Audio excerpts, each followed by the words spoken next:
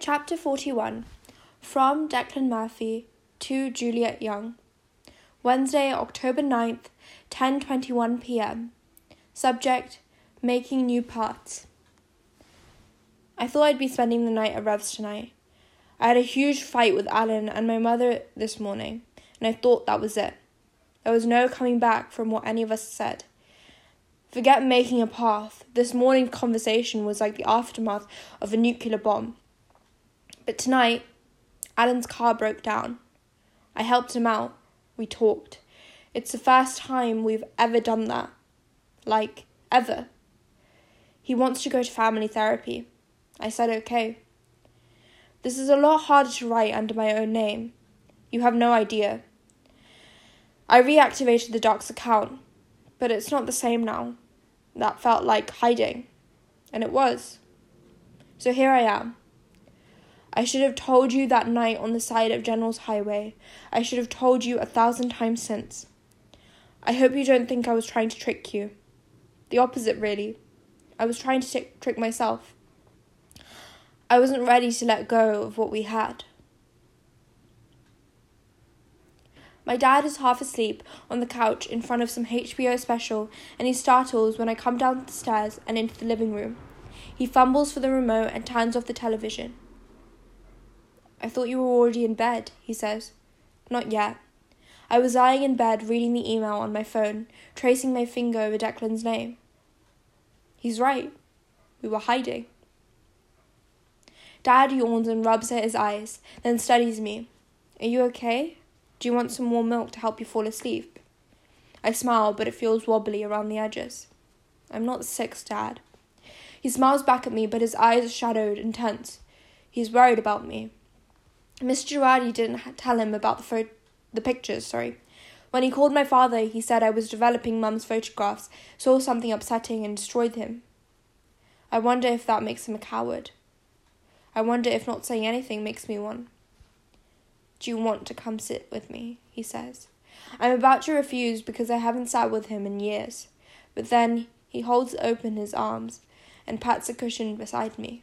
Come on, he says, teasing gently. Sit with your old man so you can tell your kids how he used to torture you.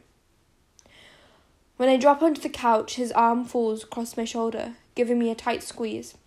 His body is warm beside me, and I feel secure and loved under the weight of his arm. I've spent years idolizing my mother and her vibrancy, thinking of my father in boring shades of beige, when he's been right here beside me the whole time. And she's been with someone else. Shh, he says, and I realize I'm crying. I press my fingers into my eyes and he holds me close, stroking my arm. Do you want to talk about it? He says. I don't. My voice breaks and I have to try again. I don't want to hurt you.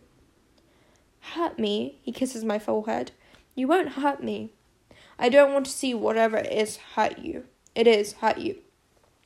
I stare into his compassionate eyes. My eyes own well with fresh tears. Mum came home early. The tears fall, hot and heavy, and my breathing hitches. My father goes still. What? How do you know that? Her boarding pass was in her bag. I can't look at him. I can barely breathe through these tears. This is going to destroy him, but I can't carry this weight on my own. She came home early to be with Ian. Juliet, how?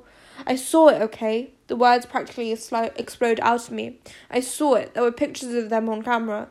In bed. I'm sorry, Dad. I'm so sorry. Please don't hate me. Juliet, sweetheart.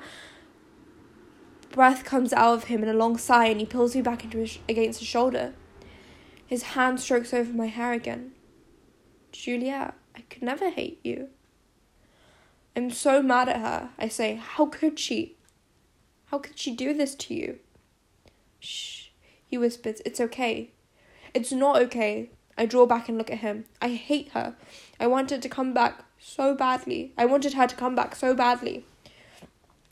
He grimaces and his eyes fill too. Don't hate her, Juliet. Don't hate her. Did she love us at all? You? His voice breaks. Oh, yes. She loved you more than anything. I snort. Not more than 3 days with Ian. He laughs, but it sounds full of sadness. Yes, more than even that. A pause. She loved you so much that she stayed with me. What? He shakes his head a little. Your mother was a bit of a free spirit. My voice won't raise above a whisper. You knew?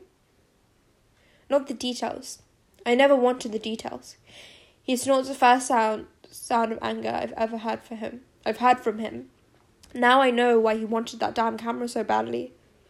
If I'm mad about anything, it's like you found out this way. But I swallow, my head spinning.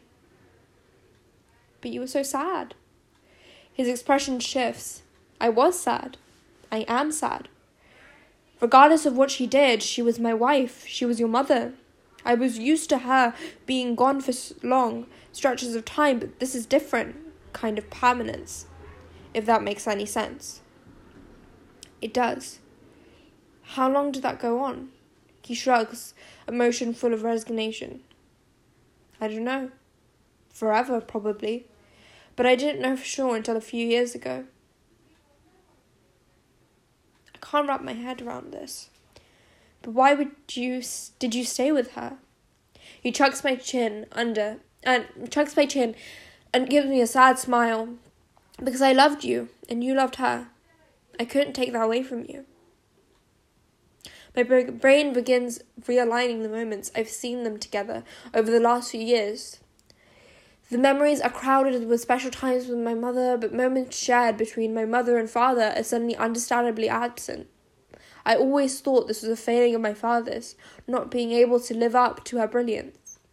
I never realised it was a failing of hers. I swipe my hand across my face. I wish I'd known. He cocks his head. Do you really? Yes. I thought she could do no wrong. I thought she was the bravest woman alive. There's nothing wrong with that. Your mother was a brave woman. She did amazing things. She was selfish, I snap. Coming home to play house when she felt like it, and leaving you to do everything else. He winces. Maybe a little. But we all have different capacities for failure. This doesn't take away from her work. This doesn't take away from her love for you. She came home 3 days early for someone else. I sniff and swipe tears off my cheeks again. She doesn't deserve any more tears. Not now. It's going to take some time to get over. I know, he says softly. I know. He pauses. But I was here for those 3 days. And I'll be here for all the other days, as long as you need me. I throw myself into his arms. He holds me, and it's the best feeling in the world. Okay, so thoughts about this chapter. Now, this is just a thought in general about the mum. And I feel like it's understandable why Juliet would be so upset, because it's not really about the father. I don't think it's really about the cheating. I would be upset in this situation about the fact that she came 3 days home, 3 days earlier, but she decided to spend it with a man instead of her daughter. And that's where I would be upset if I was in that situation. But I don't know. Let me know your thoughts. Oh God. I don't know how long it's been since I've cried for this. Like, I have to stop myself from crying in these,